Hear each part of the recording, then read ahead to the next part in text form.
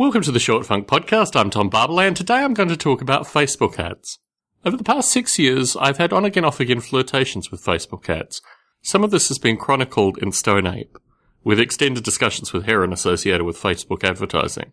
But recently, I saw a Facebook ad for a podcast that I assisted in the creation of. I inspired the creation of it, let's just say that. And I realised that it had been a long time since I'd actually put a Facebook ad out, probably in the order of maybe 3 years.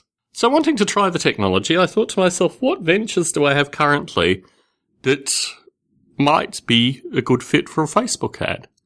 And historically, I've only had one connection that has come through Facebook ads. I've had probably, well, according to Facebook, I've put more than $300 into Facebook ads over the past 6 years.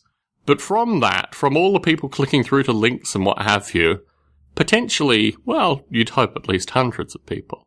Only one of those individuals has actually befriended me on Facebook and struck up a conversation and said, I discovered this through the Facebook ad and what have you.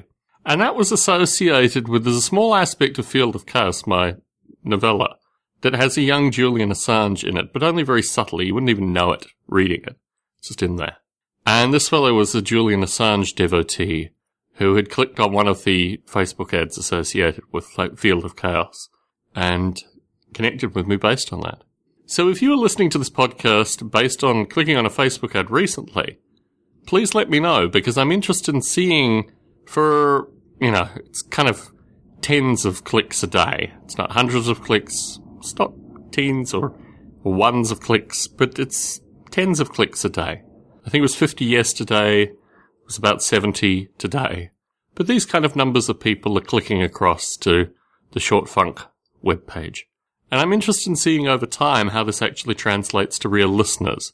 Because it's one thing to click on a Facebook ad, but it's another thing to actually subscribe and become part of a community and understand in a broader context what these podcasts are about.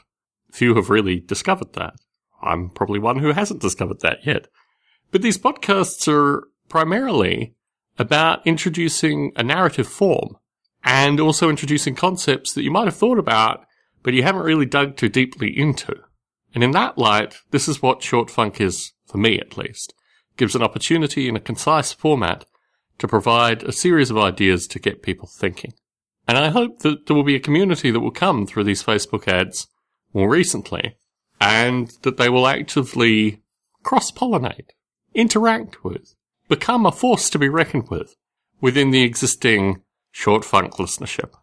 Tom Barbalet in San Jose, signing out.